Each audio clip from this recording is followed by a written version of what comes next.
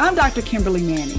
And this is Dr. Ashley McMullen. And you're listening to the Human Doctor Podcast, where we explore the human side of medicine, along with teaching, living, learning, and all things in between. Using the power of storytelling, conversation, and connectedness. Hey, we're two dope academic internal medicine doctors, but we ain't your doctors. So if you perceive anything we say here as medical advice, no, it ain't that.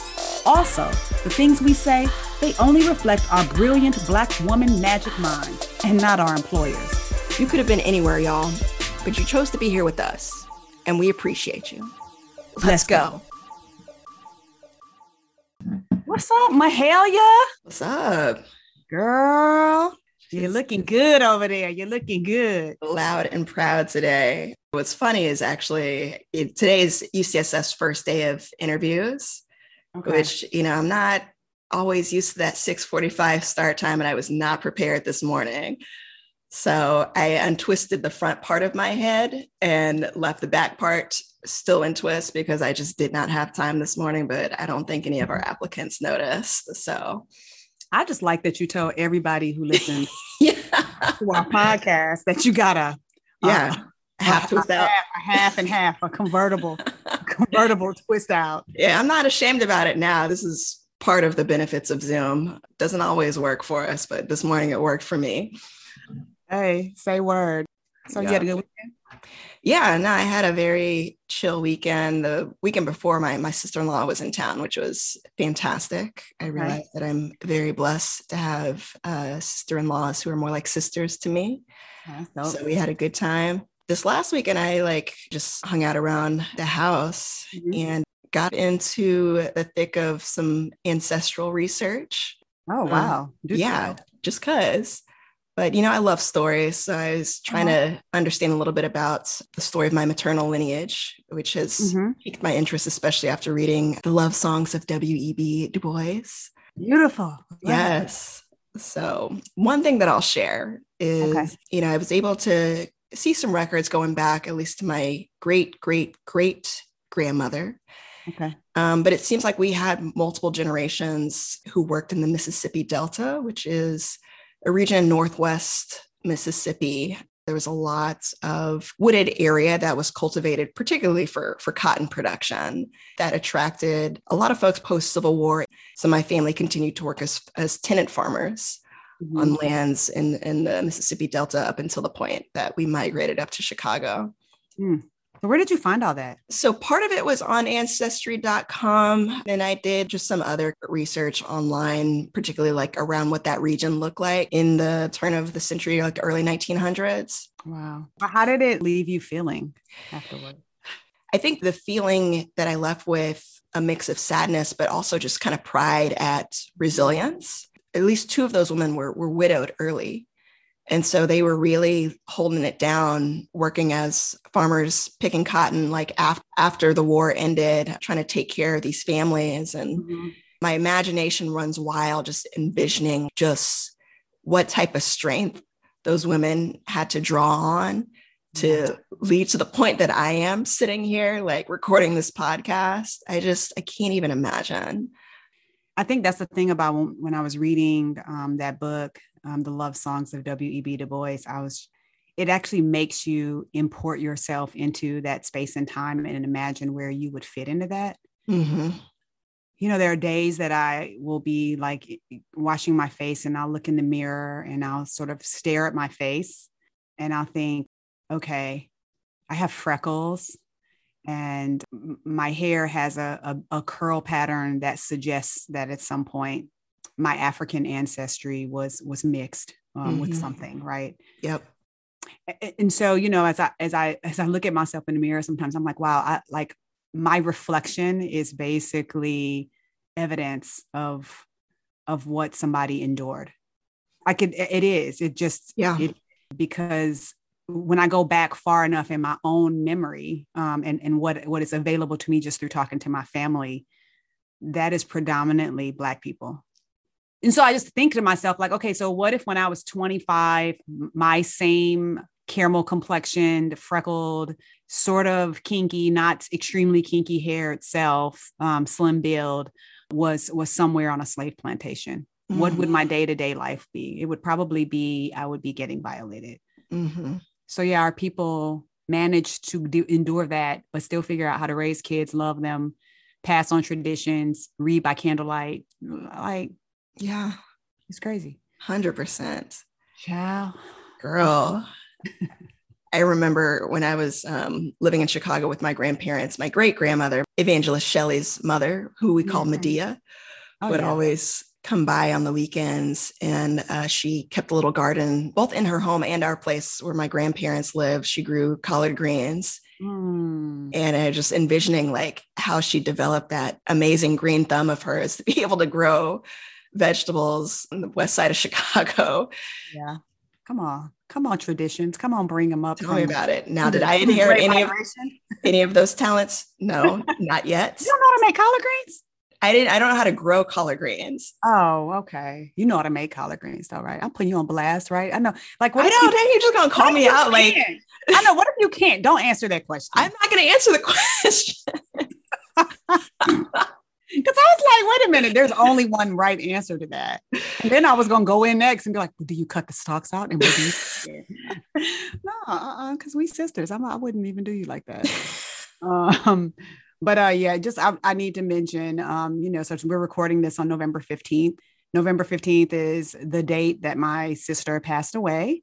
And we were talking about this a little bit earlier, Ash, about how the people that we love the most after they transition, we hold a space for them in our heart, a hole of sorts, right? Mm-hmm. But it's, it's so funny because I don't have a word for what I feel when I think about it. It's not sad. Even melancholy sounds too much like a heavy cloak of sorrow. Mm-hmm. It is this mixture of deep gratitude mixed with deep longing and then just all the joy and the experiences.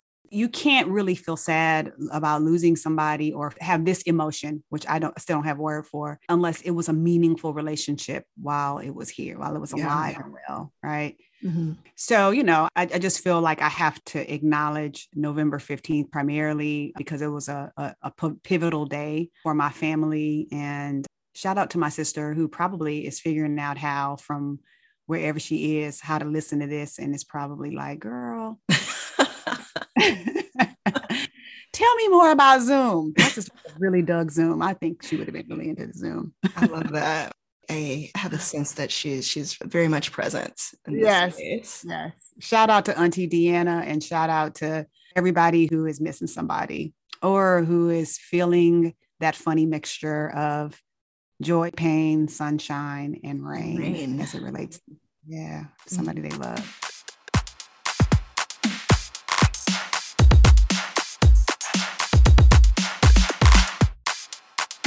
One of my friends told me that she likes when Ashley tells the story. So good news, y'all. Spoiler alert. Ashley is telling this. Low key, not my favorite episodes are the ones where Ashley tells the story. Don't tell Ashley. Please. All right. So, you already know how I feel about it, which is I wake up more excited for the days that you're telling stories than when I'm telling stories. We'll just put it that way. Okay. Holla at your girl. So what we got? What's the what? The what on this fine morning is friendship. Ooh. Yeah. So this came about actually last night as I was working on Mahalia. For all my naturals out there, y'all know that these wash days can be long. Mm-hmm. And workout. Yeah, exactly. That's why I don't need to work on my shoulders anymore because my hair does that for me. But sometimes it's nice to talk to someone while you're doing your hair. And I had this thought yesterday because I was talking to one of my best friends. And by the time we hung up the phone, we've been talking for like 3.5 hours. Wow. Yeah. And in my mind, I was just like, who else in the world can I talk to for that long? And I don't even notice because I personally am not one who likes to talk on the phone. Were you on the phone or were you like on a FaceTime or Zoom? Could you see each other? Just on the phone. Straight up, just chopping it up. Yep. That's dope. Okay. And it wasn't like we hadn't talked to each other in months, like got to catch up on our entire life story. category. So yeah, Kimberly, I don't know if anybody comes to mind that you think about that fits that category, but I realized like, dang, I done struck gold to have that type of person in my life at this point. So I gotta bring it back to when I met this individual, which some folks probably know. Her name is Amanda. We actually became best friends during residency at UCSF. So shout out to our residency program for folks who are looking at us during interview season. You might meet your best friend soulmate out here. You know, what's interesting is we met on the interview trail. Okay. And it was not love at first sight. Dang. Yeah. Yeah, I remember that day vividly because it was towards the end of the year. I think it was a December interview. It was on the East Coast in Boston. Mm-hmm. And I had just spent the week before in New York doing interviews. I would interview and then go out at night with my friends. Like I was still in my 20s and could do stuff like that without feeling terrible the next day. So then I hopped on a megabus and went up to Boston. That's throwback. Okay. Look, right? It was economic. It was comfortable. I took the megabus up to Boston and I was not prepared for the weather change. Like I was very naive. It was so cold. And I was crashing with a friend and I didn't have the right jacket. So she just happened to have a down coat that was not aesthetically pleasing, but it did the job. Your friend did. Yeah, it was basically like a beige comforter in the form of a jacket. But I was just like, whatever, I'm not going to be out here freezing. Like, I don't even care. I was tired from having been in New York. I didn't put a ton of effort into my hair. It was the night of the pre-interview dinner, which happened to be an ugly Christmas sweater party at somebody's apartment. So like all these things, I was already kind of like, So, you know, I found a Christmas sweater at like Kohl's and I put on this giant. You are cracking me up. Megabus, Kohl's. Keep going. Okay. I can see the rack that you pulled it off of. Okay. Exactly. I'm just, you know, I'm doing the minimum. So I show up at this pre-interview event. This is pre-COVID. So we actually got to gather before the interviews and have that whole awkward social interaction with all the other applicants and all the residents. And like many of my experiences on the interview trail, I was the only Black person there initially. Mm-hmm. Walked in the place. Luckily, I knew the person who was hosting the event, which shout out our mutual friend, Utibe, was actually the host. Yeah. Come on, Utibe. Yeah. Luckily, I knew Utibe from having done an away rotation at his residency program. Uh-huh. So that was the other reason I felt comfortable showing up. Not super put together, but enough to where it's just like, this is my friend's place. Like, it's going to be all right. Okay. So, you know, I'm just there chopping it up, mingling with the other folks. And then in walks Amanda, who is completely put together. Her hair is laid to the gods, all dressed up, looks great. She was just snatched all together. Yeah. Just snatched. Yeah. Girl was snatched. And my initial reaction was just like, you've got to be kidding me. I was a straight up hater because I was just like, dang, like 2 Black people here, you come in looking put together, and then there's me. And so immediately it's just, you know, that kind of crabs in the barrel mentality. Like the category is. Yeah. Yeah. So I was mad. Yeah. Okay. I mean, and you own it. Like you were honest. Okay. Yeah. I mean, I wasn't rude, but I wasn't just like, hey, you know, let's be friends. I was just like, all right, that's cool. So we didn't talk much that night at least to the extent that I remember. I think we ended up at the same table for kind of like the little morning introduction session during the actual interview. Mm-hmm. And then we were both at the reception for applicants who identified as underrepresented in medicine. And so again, just kind of like crossing paths by design, but not by individual intent. So that was our initial interaction. And come to find out, when we talked about this later, she didn't like me either. So what she described when she interacted with me on that interview day was that I seemed very confident. I knew some folks there and but suffice to say, I guess I projected an air of confidence that she did not feel. And that, in the same way that I was threatened by her appearance, she seemed threatened by that aspect of how I presented. So this is how we met. Wow. So fast forward a couple months later, and I had done my interview at UCSF. UCSF was my last interview. And up until that point, I felt pretty sure that I was going to go to Boston for residency until I came here. I was just so blown away by the program here that I felt in my soul that this is where I needed to be. But I was still conflicted. And thankfully, they had an opportunity to come to do what's called a second look, which is an invitation, especially for folks who, are underrepresented in medicine, have a harder time establishing mentors and networking and connections, to come back after the interview and really get to see the program and talk to folks in the context of not all the nerves that come with the interview day. And so I came back to San Francisco to do the second look for UCSF and really try to see if am I actually going to come here. And I'm at the little dinner reception that they had the first night, and I look across the table, and sitting at the end is Amanda. Again. Oh, no. Again, although this time I had my hair done, so I wasn't feeling as insecure as I did before, but I just found that interesting. I was like, oh, there she is again. Wow. And it was in a much more relaxed environment, which was helpful. So we kind of said hello. I kind of talked a little bit about how that initial interview went at the program we had met at before. When we had gotten to the last night of the second look program, they had this really laid back, cool, meet and greet with some of the residents at this bar that I love, which didn't survive the pandemic, unfortunately. But they had rented out the whole upstairs area and just had a lot of great food, and everybody got 2 drink tickets to take to the bar for their choice. And so for whatever reason, I found myself sitting next to Amanda. I'm not great at big group social interactions. I'm a little shy, as you know. And so we just kind of ended up sitting and chatting with each other. And we had the drink menu, trying to be tactful about how we're going to use these 2 drink tickets.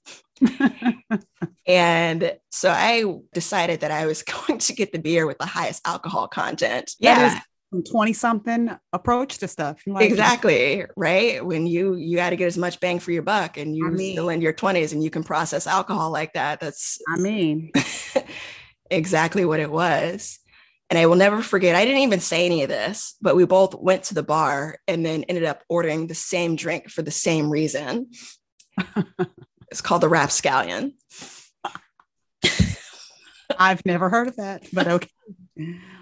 So we got our drinks and then we sat back down and we started talking. And I tell you, it felt exactly the same way that it felt last night. This is someone that I could talk to for hours. And it's just the vibe was just there. Even though off cuff, you guys didn't like each other. Yeah. Wow. What do you think it was? It's interesting reflecting, particularly where my mind was at that point in time. I've always been adept at fake it till you make it. So even though inwardly I felt pretty insecure and unsure that I could interview well and be welcomed and seen as a competitive candidate, I could still project outward confidence. So really what it was is not that I didn't like her as a person. I didn't even know her. But I felt threatened. I felt that there could only be one. They're judging us side by side as the 2 Black women on this interview day. And that impeded my ability to form kinship, which in hindsight feels terrible. But I wonder if there's other folks who are listening who might be able to identify with that in some way, because it particularly for women in competitive specialties, or maybe in any occupation for that matter, it can sometimes feel that way when you're so focused on surviving and being accepted that You feel like you have to compete with folks to find that one spot at the table. And if serendipity hadn't put you all in the same place again, there really wouldn't have been a time to work outside of that. Absolutely. That night after we'd been talking, at the time my brother was living in the Bay Area, and I was planning to meet up with him and hang out with some of his friends. And I just told her this off cuff, like, what are you doing after this? And I was like, I'm just going to go meet up with my brother and like hang out with him. And her response was, can I come? Wow. Which I was kind of taken aback by, because, and not because I didn't want her to come. I was just like, my brother is actually in the same fraternity as your husband. And at the time, my brother also, knew how to have a good time. And I wasn't exactly sure, like, how she would feel about that, or how hard she was ready to go. Exactly. But it was such a fun night. We went out. I mean, didn't do anything crazy, but we stayed out late enough to where I missed my flight the next morning. I remember feeling kind of sheepish in the sense. It was like, okay, like I feel kind of embarrassed that I couldn't even get it together to like make this flight. And I ended up texting her in the afternoon, like, hey, it was nice to meet you. Hope you had a good time with my folks last night. And she was like, yeah, but I did miss my flight this morning. Both of y'all missed your flight. Both of us did. Wow. So, yeah. I love that. You know what this makes me think about is, especially, just reflecting on what you said about how when people are occupying the same space sometimes, how easy it is to feel threatened in that space, right? There's another woman there, and you're in a predominantly male area, or if you're the only historically excluded minority, because when people say person of color, I'm like, I need you to be specific, because I don't usually refer to myself as a person of color. I usually refer to myself by my identity. Yeah. And I say that because that tends to be more of an intense feeling when you enter a space with somebody from a historically excluded group. So, but what it makes me think of is this. I was riding in the car with my kids years ago. My older son was about 6 or 5. My younger son was probably like 3 or 4. And Isaiah, my older son, was telling me about his day. He was just like, oh, I was the line leader. I got a green tab because I was good. I was this, I was that. I was a good listener today. I got a star. I got a star pupil thing today. Every time he said something that he did, Zachary would say, but I did this. Aww. I did this.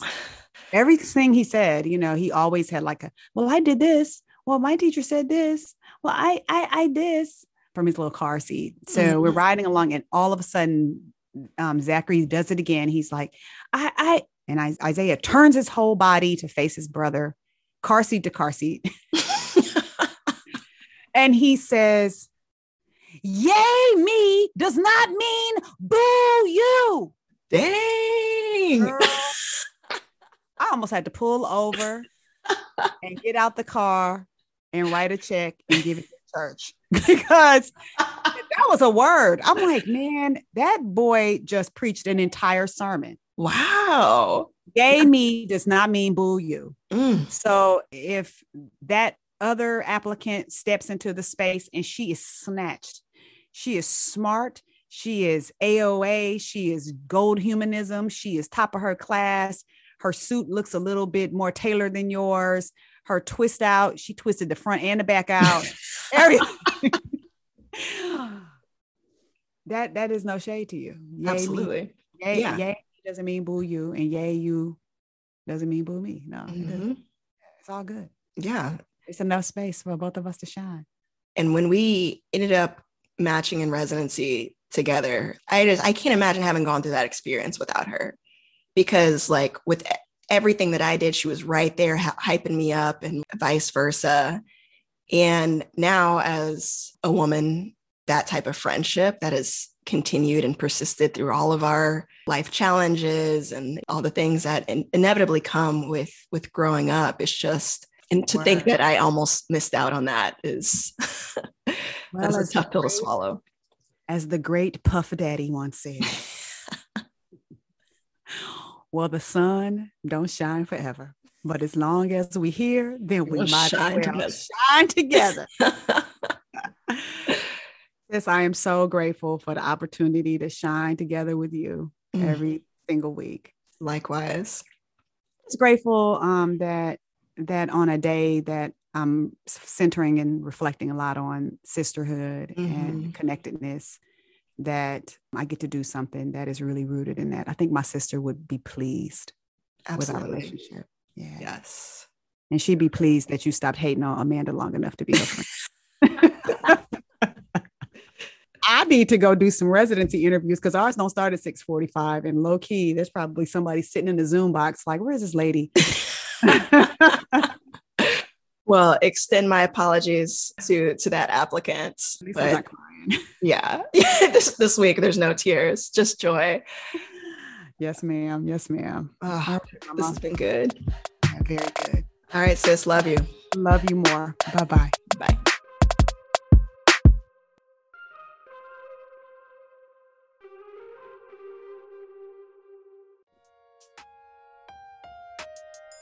That wraps up this week's episode of the Human Doctor Podcast. Special thanks to our favorite brother gastroenterologist, Dr. Chuma Obiname, for the beats. Shout out to the Dr. Ashley McMullen for editing and production.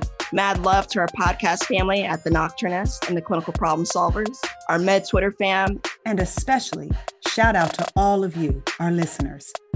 Until next week, remember, we see you and you are enough. Holla!